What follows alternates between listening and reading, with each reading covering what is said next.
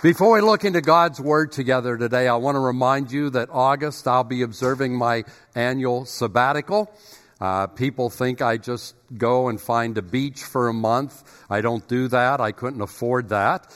But I do some vacation time, obviously. But for the most part, I just step away from the day to day and allow God to recharge my spiritual batteries and just listen to God when I don't have deadline after deadline after deadline, asking the Lord, what do you have for us next? Are we following you correctly? Is there anything we need to change? Anything we need to stop? Anything we need to start? So it really is a time for me to just think big picture in quietness before the Lord. So as always, I would appreciate your prayers that I will be able to turn down a bit and just be in God's presence and hear what He has to say to me and to us. The Christian writer J.I. Packer said, every time we mention God, we become theologians. The only question is whether we're going to be good ones or bad ones. And today, in our continuing attempt to be good theologians, we're continuing our summer series, Jesus in His Own Words. Our objective is to allow Jesus to speak for Himself in a world where so many people want to speak for Him. Now, by the time we conclude this series, you should be able to find John's account of the gospel with relative ease. And I say that because all 7 of Jesus' I am statements are recorded by John. And the one we're looking at today is found in chapter 10, beginning in the 9th verse. Jesus said, I am the door. If anyone enters through me, he will be saved and will go in and out and find pasture. The thief comes only to steal and kill and destroy. I came that they may have life and have it abundantly. I've entitled today's study, The Way In. Let's look to the Lord together in prayer. Father, in these coming moments, by your Spirit, empower me for the declaration of your truth. I cannot do it on my own. And by your Spirit, help each one of us to hear what it is you're saying to us today. Help believers to hear you as you tell them their next step of growth in grace. Help any who don't yet believe among us to hear your next invitation to grace. But help every one of us to hear you speaking into our life at this moment, inviting us to abundance. Father, as always, we pray these things in Jesus' name, and we pray them for His glory and for His honor. Amen and amen. And as we listen for God's voice today, may the Lord be with you. It's not uncommon to hear people suggest, if God actually exists, why doesn't He give us some unmistakable proof of His existence by way of unmistakable miracles?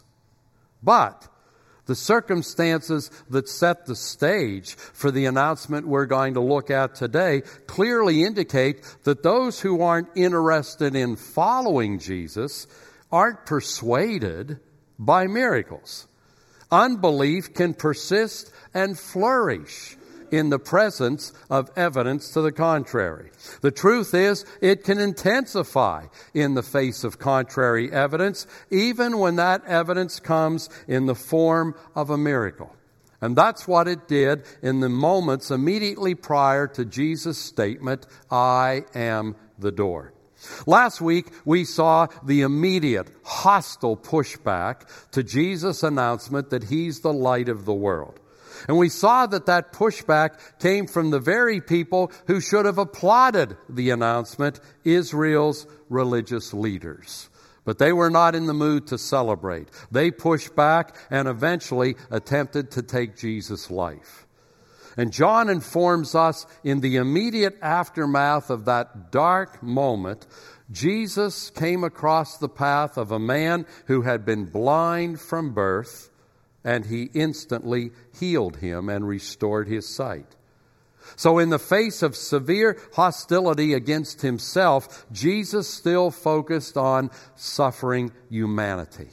And it was a reminder that Jesus is who he said he is, even when the world says otherwise. His identity doesn't hinge on human opinions. Now, the healing of lifetime blindness qualified as a true miracle, one that no reasonable person could ignore. But unbelief is never reasonable. It has its roots in sin, and sin severely compromises our capacity for reason. So in the aftermath of a dramatic healing, the stiff opposition to Jesus' claims didn't subside, it intensified. Rather than celebrating that man's healing, the Jewish religious leaders, the Pharisees, dragged him into their presence where they grilled him and basically put him on trial, not once, but twice. And when his honest answers about what had happened to him honored Jesus, they booted him out of the temple. You talk about religion gone bad. Now, Jesus got wind of that. So he sought the fellow out, the fellow he had healed. And this time, he invited him to faith and to salvation. And the man quickly accepted Jesus' gracious offer and worshiped Jesus. And again, there was pushback.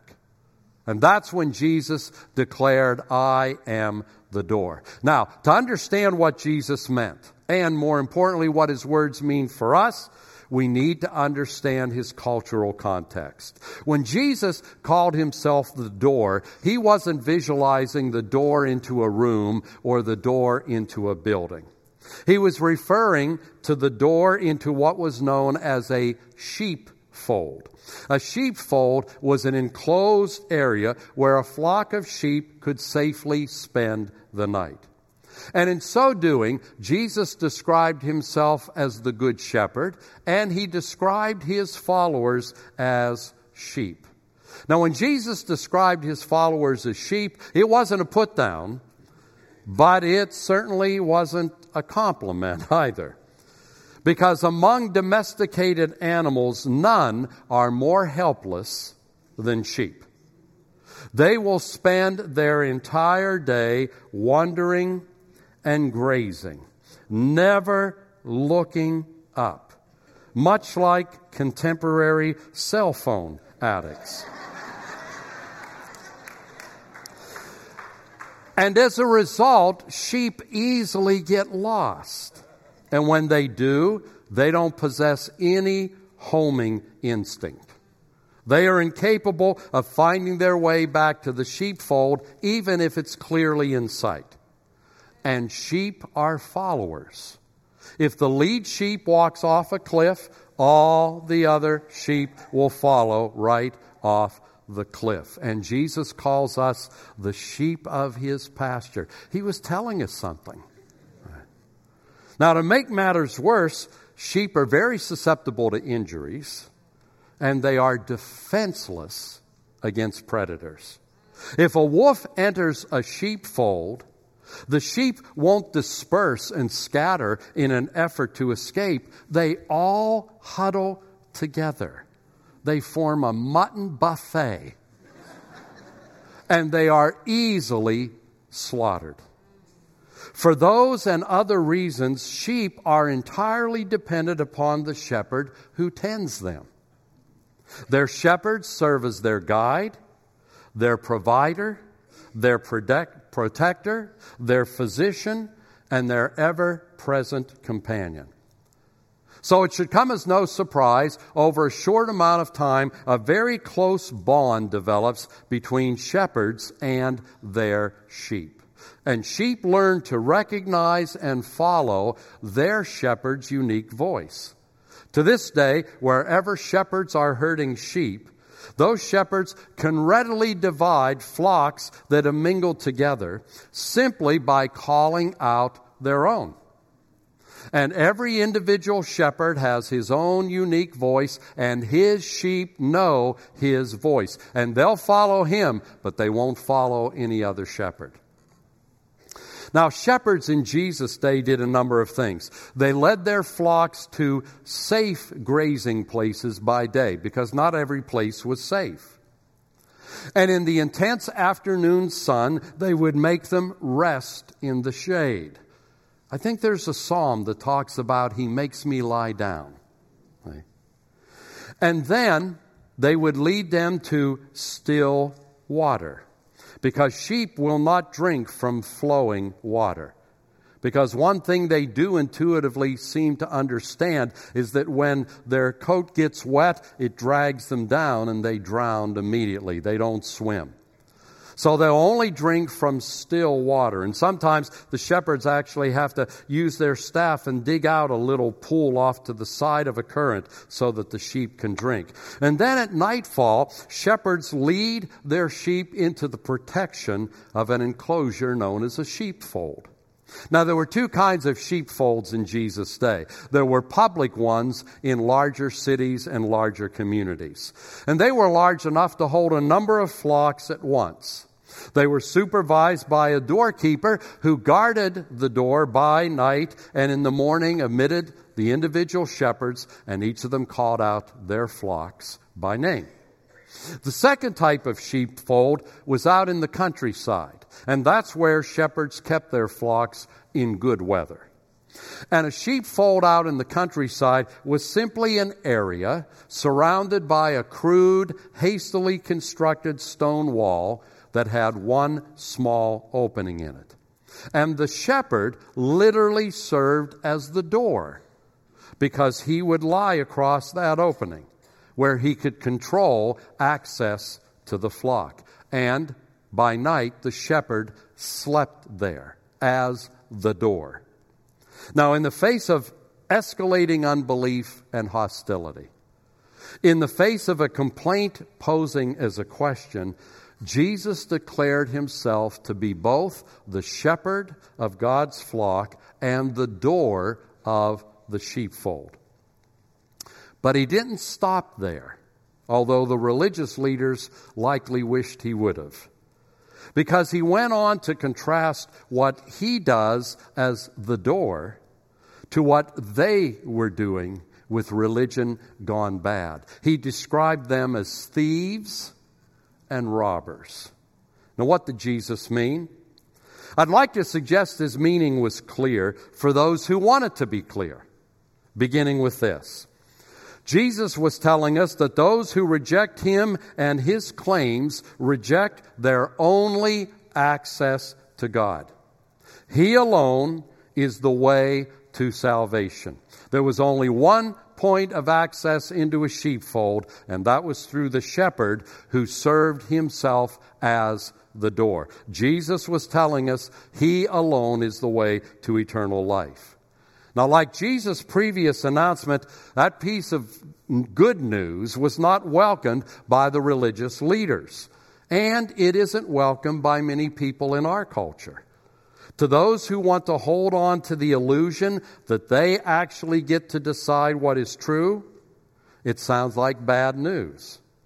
In our culture of moral relativism, it sounds presumptuous, it sounds arrogant, it sounds outrageous, it's far too exclusive. It doesn't allow for different opinions. It rejects the contentions of a relativistic culture. It rejects the teachings of other religious faiths. And it rejects the ecumenical thinking that is birthed when a corrupt culture and compromised religion shack up for the night. And Jesus didn't stop there. He was indifferent to the charges of blasphemy that would be brought by his immediate audience, and he was indifferent to the charges of bigotry that are brought against him by contemporary arrogance. Jesus went on to say, any religious leader who offers salvation through anyone other than Jesus and any teaching other than his is a thief and a robber, not an enlightened humanitarian. His words were a ghetto slap to the corrupt, compromised religious gang that had been bullying the people and were attempting to bully him. Jesus made it clear that not every religious expression leads to God. The world is full of spiritual predators intent upon deceiving and destroying us, thieves and robbers and murderers. Scripture warns us there is a way that appears right to humanity, but even though it appears right, the end of it is destruction. The New Testament is filled with warnings against false teachings, against false teachers, against false prophets. The apostles at times named them by name so that people wouldn't be taken in by their lies and by their deceit. And Scripture refers to religious teachings that are other than the gospel of Christ as the doctrines of demons. It tells us where they have their origin and where they gain their support. Now, Jesus' declaration not only reminds us that He is the only way in, period, but it reminds us of something else. His words, whoever enters, reminds us of the human choice that has to accompany God's grace. Let me explain. Sometimes you hear people say, salvation is entirely by grace. But that statement isn't entirely correct. Now, yes, salvation starts with and would be utterly impossible without God's grace. And yes, salvation begins with God's love and God's forgiveness, two things we could never demand and never earn. And yes, salvation requires God's enabling. He opens our eyes, He gives us understanding, He convicts us of our sin, and He gives us faith to believe. But when you say salvation is entirely by grace, it implies that salvation is something that is bestowed upon us whether we seek it or not. But that's not what Scripture teaches. Jesus said, if we enter, we will be saved. So it would be better to say the grace of God is free, but it's also conditional. If we don't enter through the door, God won't drag us over the threshold. God has never dragged anybody into His kingdom. And as I often say, you'll never have to get a protection from abuse order where God is concerned. He invites, He convicts, He appeals, but you must choose. Now, Jesus went on to say that those who are saved will go in and out and find pasture. What did He mean? Well, obviously, He wasn't suggesting that we move in and out of salvation, in and out of His kingdom. I grew up in a very legalistic church where many times we got the idea that every time we sinned and failed, we lost our salvation and had to get saved again. And so I would get saved 2 or 3 times a year. And there were people who would get saved again every time we would have a special speaker in for a week of meetings. You could almost predict about Friday night of the week of meetings, they'd be coming down that center aisle to get saved again. Now, that kind of thinking is tragic. Okay? Because if you keep going back and starting over, you never make any progress. And it was so unnecessary. Because you don't fall out of God's kingdom every time you sin. Okay? So that's not what Jesus was saying. He was assuring us that just as sheep under the care of a good shepherd are free to move out of the sheepfold and feed with no fear of poison, and then are free to return to the sheepfold to rest with no fear of predators, And just as sheep in a well-guarded sheepfold are protected by thieves who would carry them off, those who follow Jesus are free. They're free to engage all of life, going out and going in, with unwavering confidence, without anxiety, without fear. Because they aren't left to find truth on their own. They live under the watchful eye of a shepherd who is the truth and promised to lead them into all the truth. They aren't left to feed their souls as best they can on a diet of addictive spiritual junk food. They follow a shepherd who prepares a table of truth before them and feeds them with that truth. And they aren't left to the mercy of people and lies that would rob them of blessing, kill their hopes, and destroy their eternal destiny. They follow a shepherd who promised to protect them and promised to lead them into abundant life. They may still experience tough times. That's inevitable in a fallen creation. We aren't home yet. But they know that the heart and the wisdom of their shepherd will ultimately prevail. They're free to go in and out. They don't need to worry about any aspect of their life. And there's something else that Jesus' go in and go out promise affirms. Contrary to the popular notion that is fueled by Satan's continual campaign of disinformation, and contrary to the notion fueled by human fear, salvation isn't a straitjacket that binds us or a prison that confines us. I've shared with you many times, that was my concept of salvation. I just knew if I ever came to Jesus, that would be the day I would be baptized in vinegar and exorcised of the demon of joy. I just knew my life from that point forward would be restricted. I wouldn't be able to do anything fun. My life would be miserable. I would just have to hang around church all the time and be deadly serious. And it wasn't until I walked through the door that I discovered it's not like that at all. This is where the party is. This is where the freedom is. This is where the liberty is. I don't have to carry that baggage anymore. I got rid of the junk in the trunk. Okay? I was free to live because Scripture says where the Spirit is, there is liberty. And he whom the Son sets free is free indeed. Jesus said, I didn't come to imprison you in some sheepfold. You've got to go in and out freely. But you're always got to be protected and you're always got to know where home is. Okay? You know, there are always people who suggest that Jesus only offers a crutch for the weak. Well, part of me wants to say, we're all weak and we all need a crutch. Right? But the truth is, God offers more than a crutch for the weak. He offers a shepherd for willing sheep and the way into abundant life. And did you notice Jesus' words, if anyone? And in the text, there isn't an asterisk after anyone.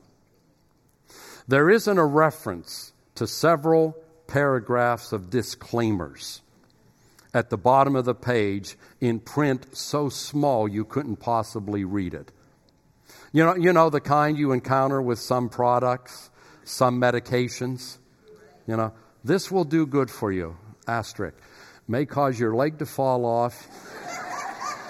You may go blind. All of your friends will leave you. You'll have perpetual halitosis. Nobody will want to hang around you, etc., etc., etc., etc., etc., etc., etc., etc. Certain exceptions may apply. There's no asterisk. Anyone.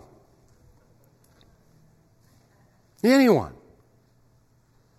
No matter what you've said about God, no matter what you've felt about God, no matter how you've related to God, no matter how you've rejected God, no matter how you've mocked the church, no matter how you've mocked Scripture, anyone can walk through that door.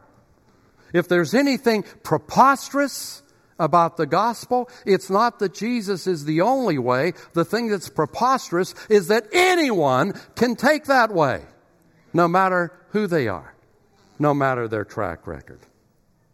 So when it comes to Jesus, I am the door declaration, every human being has a choice.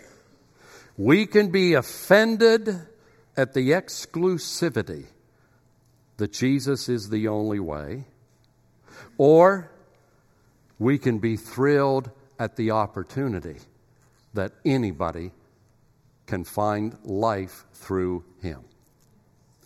So as we close, I want to invite each of you to do what we often do, and that is to just erect a quiet place of talking to the Lord in your spirit and in your mind. And let me say two things. First of all, if you're a follower of Jesus and He has spoken to you about maybe your security in Him or doubts you've had concerning His goodness or does He really accept you, whatever He talked to you about, talk to Him about that. Because He didn't point it out to you for no reason. That's where He wants to do His next work in your life. But if you came today having never walked through that door, having never called upon Jesus to be your Messiah, whether you realize it or not, God's been pursuing you in a lot of ways you wouldn't even recognize. But if God's pursuit is drawing to a close, and today you know God is saying, I'm the door, I'm here, I really would like you to walk through right now. Don't delay. If you hear His voice, if you feel that invitation, don't delay.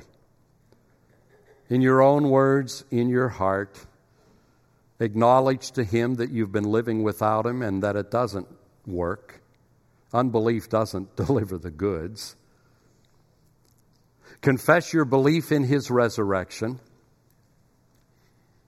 Confess Him as your Lord and Savior. Ask Him to save you and give you abundant life. And know this, God's promise is that all, there's another, no asterisk statement, all who call upon the name of the Lord will be saved. Because that's why Jesus died and rose again, so that you could have that opportunity to discover what your humanity was always intended to be and what life was intended to be. Father, I pray for any heart that has responded to you today, either for salvation and life or for their next step of growth in grace. And I pray that your Spirit would encourage and strengthen them for their next step and the one after that. Thank you for a blanket invitation, anyone. And thank you for a way, the only way that could ever conceivably work. And I pray that we as your church, in a relativistic culture, would not be intimidated and would not mumble when we say Jesus is the only way. I pray we would shout it for the sake of people who need to find you. In Jesus' name, amen. Let me simply say, as Donnie comes, if you prayed asking Jesus to be your Lord, stop by one of the information booths and ask for a little packet called The Map. It'll give you some very helpful information to get off to a good start in your new life with Jesus. God bless you.